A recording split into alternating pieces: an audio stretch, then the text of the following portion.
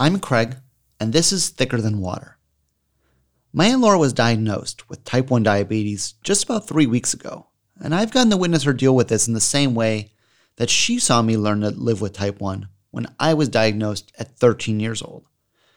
But when I was a kid, I think a lot of the difficulties were hidden from me. Not intentionally, but you don't see a lot of 7th graders on the phone with insurance companies and doctors' offices. I really only had to deal with the day-to-day management of the disease. My aunt, on the other hand, doesn't have a parent to do all of this for her.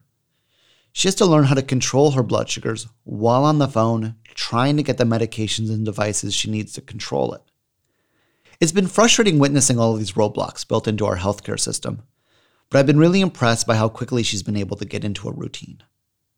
Is it the new normal yet? I think I'm in the rotation for taking care of myself. I mean, I'm pretty much in tune with taking my shots, checking my blood sugar. I think I still think about it more than maybe I will, 3 months from now. But the routine is going good. Also, my blood sugars have been pretty good. Today I almost hit the unicorn. It was 99 this morning. I did write my doctor yesterday. She did reassure me that I'm doing well. Do you feel like you're doing well? Yes. I think I'm understanding the relationship of what I eat and then how the insulin processes it as well as my activity level.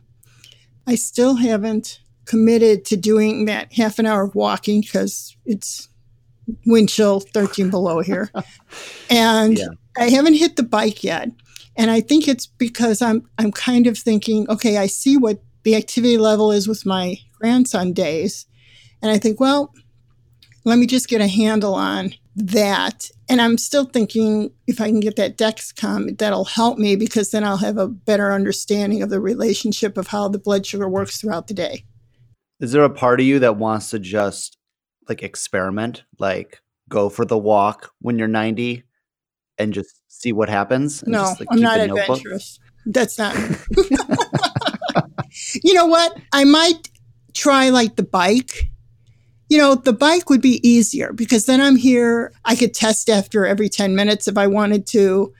So I think I would feel safer doing that than going out on a walk and being away from the house and having to carry stuff. But again, once I get the Dexcom, I'm assuming it's going to kind of do that for me, It seems like you're taking a very logical, scientific kind of approach. It's input this value of exercise plus carbs equals this blood sugar. I have a degree, in dietetics. So a lot of what you do, when I worked in hospitals, you look at the labs, you look at the data, you look at the person's lifestyle. So I think I'm kind of trying to combine those and then look at it in that methodical kind of way.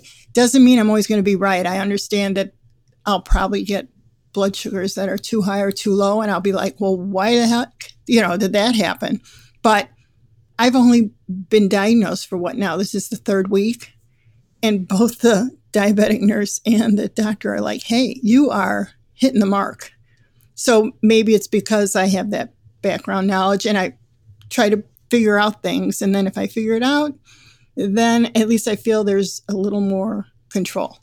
I will say there were a couple of periods, just to talk on the other side of the emotional. Yeah. And, there are moments like yesterday I went to see a diabetic nurse and it's not fun to talk about heart disease, your kidneys, your blood pressure, your feet, your eyesight. And so I wasn't thinking about all those things, but it became a little overwhelming, I have to think about all this stuff, plus, just managing daily life. But I think that's just kind of normal. It's just kind of when you hear those things, you have to have that period of, this is really not fun. Yeah. I don't know if there's ever a part that becomes fun. Well, I got a nice note from your friend Cassie yesterday checking on me. Oh, good.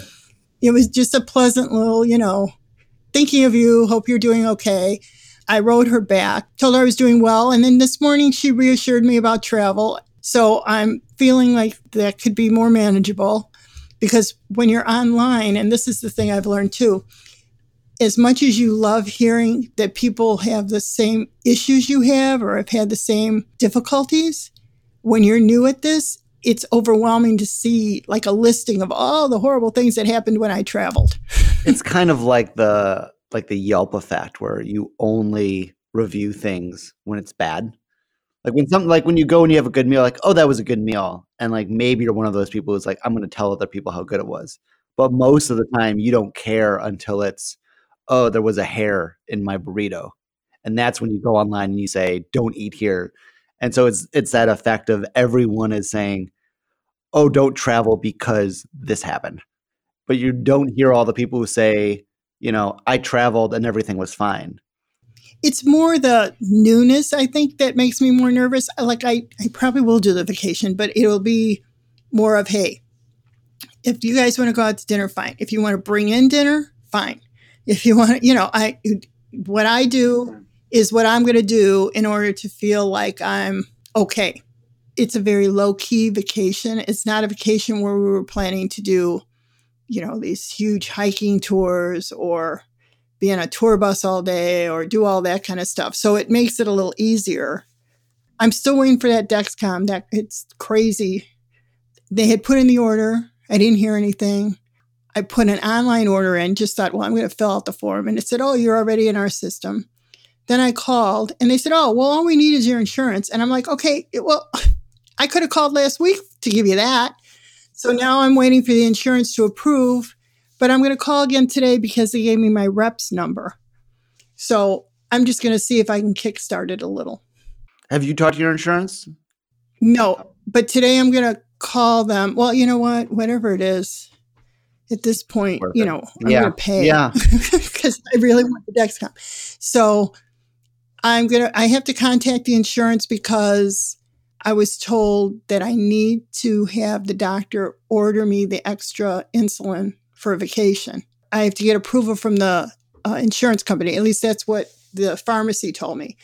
It's all these little things. It's the little stuff, as in anything else in life, that drives you nuts. It's the little things. Yeah. It's the calling insurance. It's the calling the doctor. It's the going to the pharmacy. It's those little things that kind of add up. The parts where it's just count carbs, give insulin, or like go for a run are very, like, you're not doing that 20 hours a day.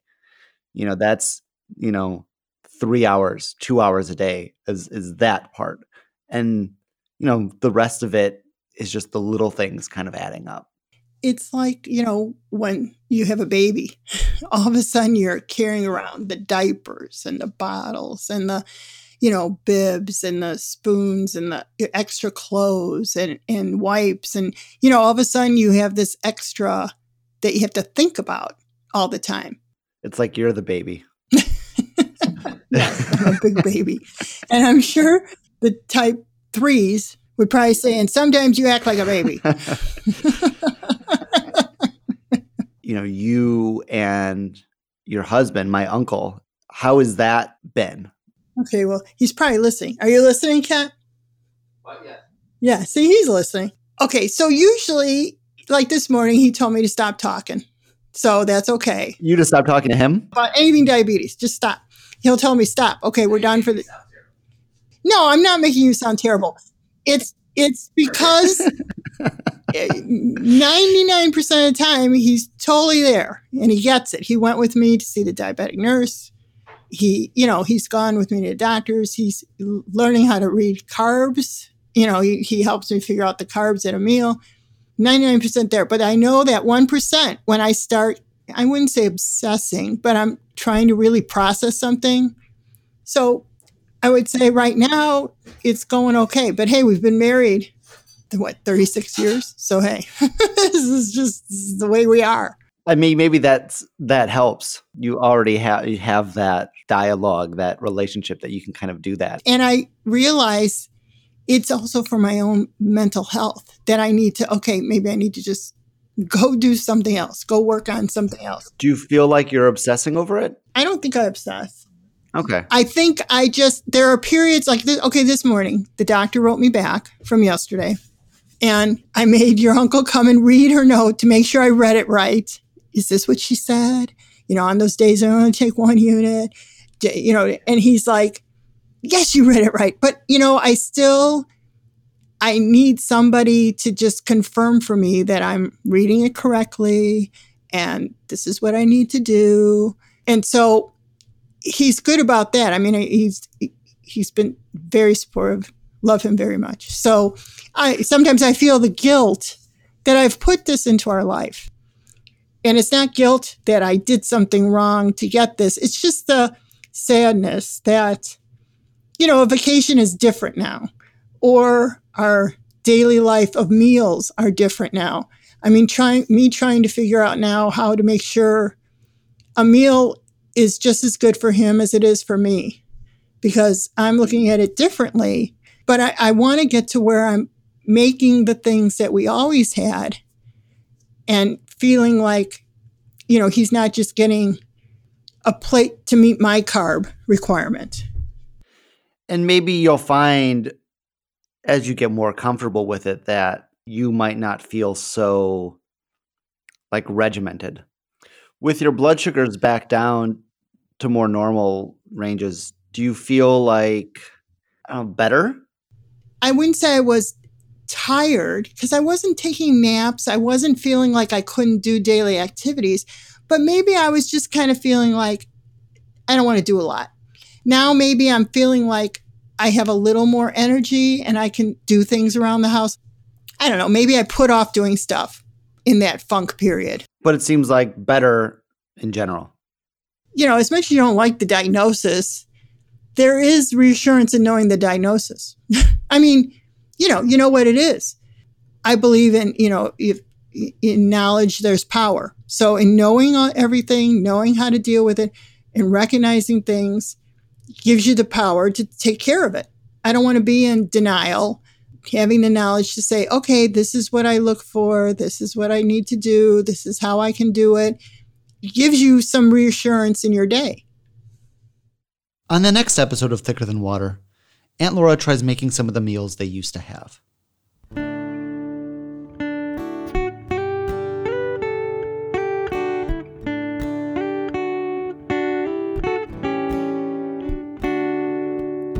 Sometimes in our lives we'll have pain.